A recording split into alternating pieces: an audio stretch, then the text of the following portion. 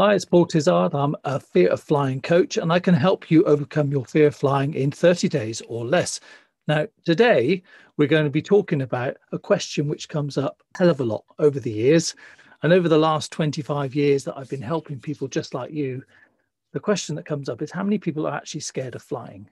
What's the research?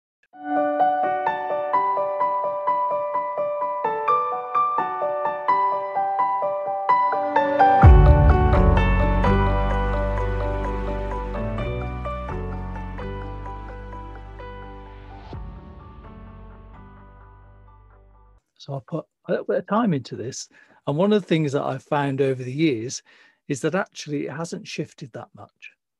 So I'm not sure what you think it might be, but the figures have stayed around about the same. So the first time that anybody really measured what is the amount of fear of flying that's actually out there was back in the 80s.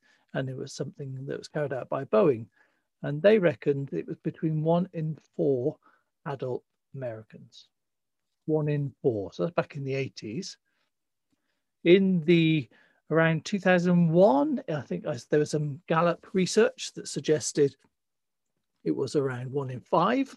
So not much of a shift, is it? So we still see the general trend. Now, whether people actually admit to it or not is another thing. In 2012, I came across some research in the UK which suggested that it was 30% of the population. So I don't know what that works out as, is 1 in something. But it's a lot, isn't it? 30% have some level of fear of flying. And that was from Cranfield University.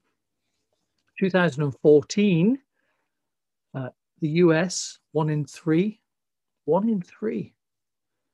And in the UK, 1 in 4, according to YouGov. So it's not changed that much. I was looking again just a couple of years ago. And again, it's still around 1 in 4. 1 in 4 people have some fear of flying. That doesn't mean that people admit to it. So I just want to read you through some things that I came across. Let me just grab this bit of research here. So in 2017, YouGov ran a poll with aviophobes. That's the name for it, if you didn't know.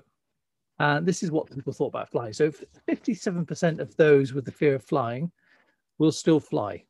And this is something that I found. So probably about half of the people that come on the courses that I run and used to run would still fly anyway, but they just don't like it. So they fly, but they have various rituals and patterns that they do that keeps them safe.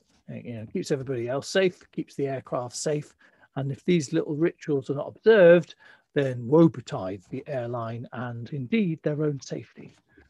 And that's the way it works. So people have this sort of like set of beliefs that keep them flying. But yeah, so about half of the people would fly anyway, and the rest either have never flown or they flew and then thought, sod that, I'm not doing that anymore, and stopped flying. It was interesting. So 81% of the nervous flyers would not consider a fear of flying course. I'm guessing that they fly, but under duress, or maybe they have to have some assistance, from a relative or from alcohol, perhaps. I don't know. There was 57% of those with a fear of flying will still fly, and 26% believe the safest seat is an aisle seat. 20% believe the safest seat is at the back of the aircraft. And 46% believe that no part of the plane is safe whatsoever. So they were also asked at the time, who did you perceive to be the safest airlines? And it's interesting because depending on which country you ask this, it's nearly always the national airline comes out near the top, because they think, because it's government endorsed in some way, even if it's in the ancient history, like Aeroflot or British Airways, etc., where they might have been state owned. I don't think British Airways is now. I'm not sure about Aeroflot. I don't think it is. Maybe it is. I don't know. Anyway, so an airline that's perceived to be linked to the government is automatically safer.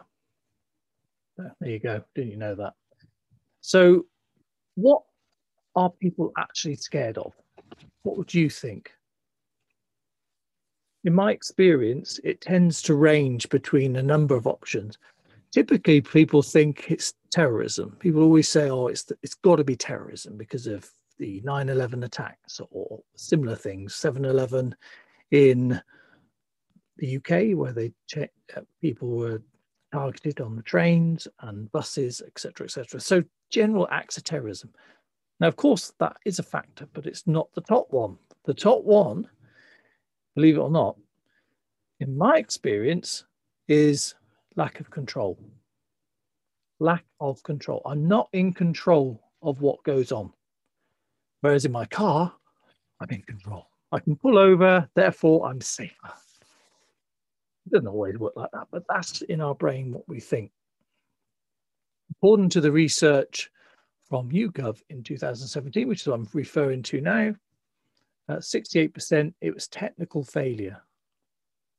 That seemed quite high to me.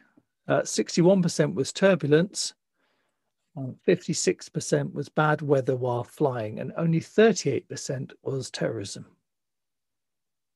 Now, my experience or my thoughts on that some of those figures, I mean, I'm not going to argue with the research is the research, but anecdotally, having seen thousands of people come through the doors, I would say the number one is lack of control. Then it's turbulence, weather, which includes air pockets, of course, which we all know don't exist, but in people's minds, I fell thousands of feet. That must have been an air pocket because that term's been out there. And it could also have been triggered by a particularly bad experience. Now, funnily enough, if you fly and you're not feeling great, you can often associate it wrongly with the flight. And so if you're unwell in some way, any way, shape or form, you might think, oh, flying doesn't agree with me. I just don't like it. I don't feel safe. And that's a lot to do with other things as well.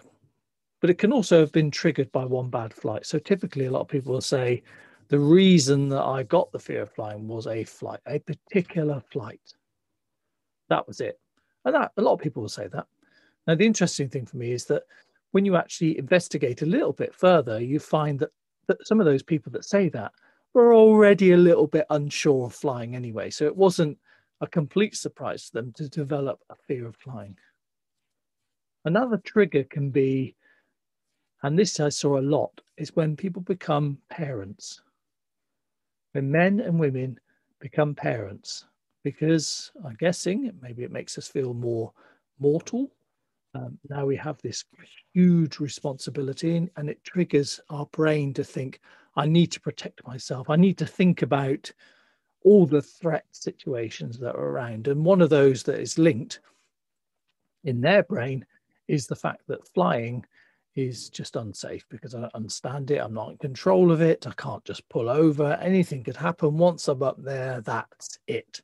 So you can understand there is some logic to it. But those would be the main ones that I would say I've spotted over the years. Now, what can be done? Now, the reality is beating a fear of flying is not normally a one-day event. So even when I used to run one-day events, I used to know that those people would either have done some work already, so they're perhaps talking to somebody, they've already done some research, they're starting to think differently about flying altogether and their own safety assessment. It's not just a kind of like, I'm absolutely petrified, terrified, and that's it. It's all removed with one day. No, don't get me wrong. That does happen for a small number of people. For most people, though, it's part of a process. So the course itself, if it's at the beginning of that process, they still have some work to do. Or if it's near the end of the process, they still have some work to do because it's about doing the fear of flying beating at your pace. There is no one speed. There is no kind of do these 3 funny techniques and that's it, all gone.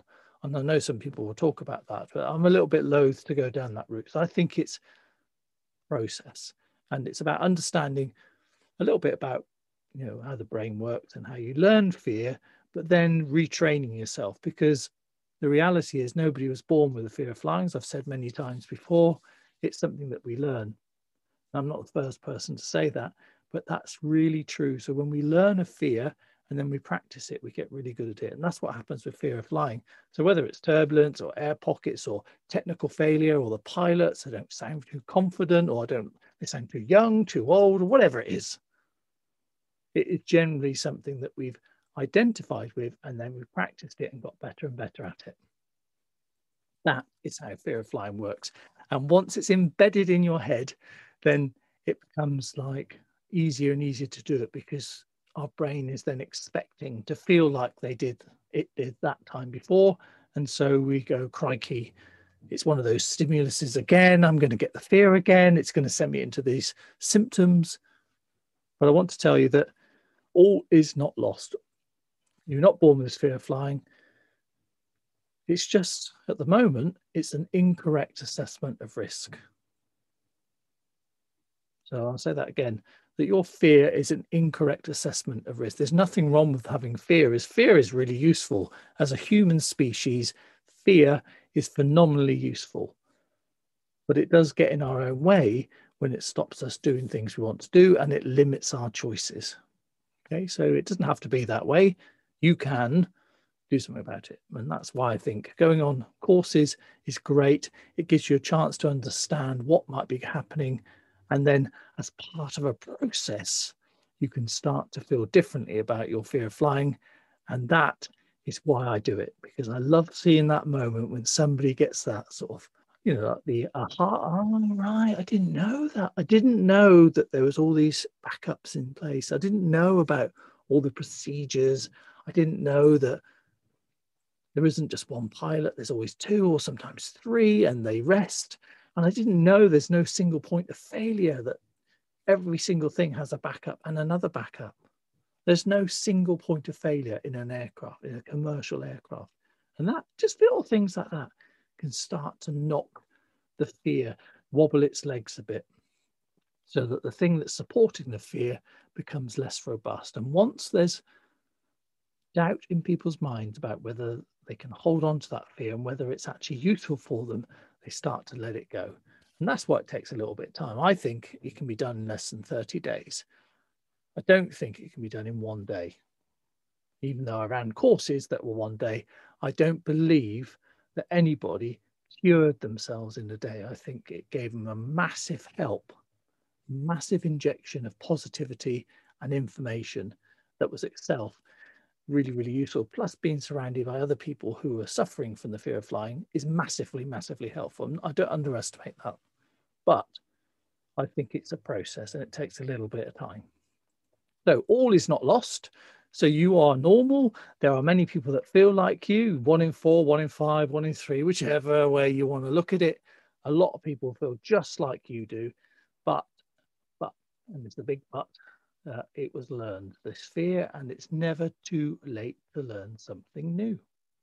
Okay, thank you very much for listening. Hope you found that useful, and catch you again later.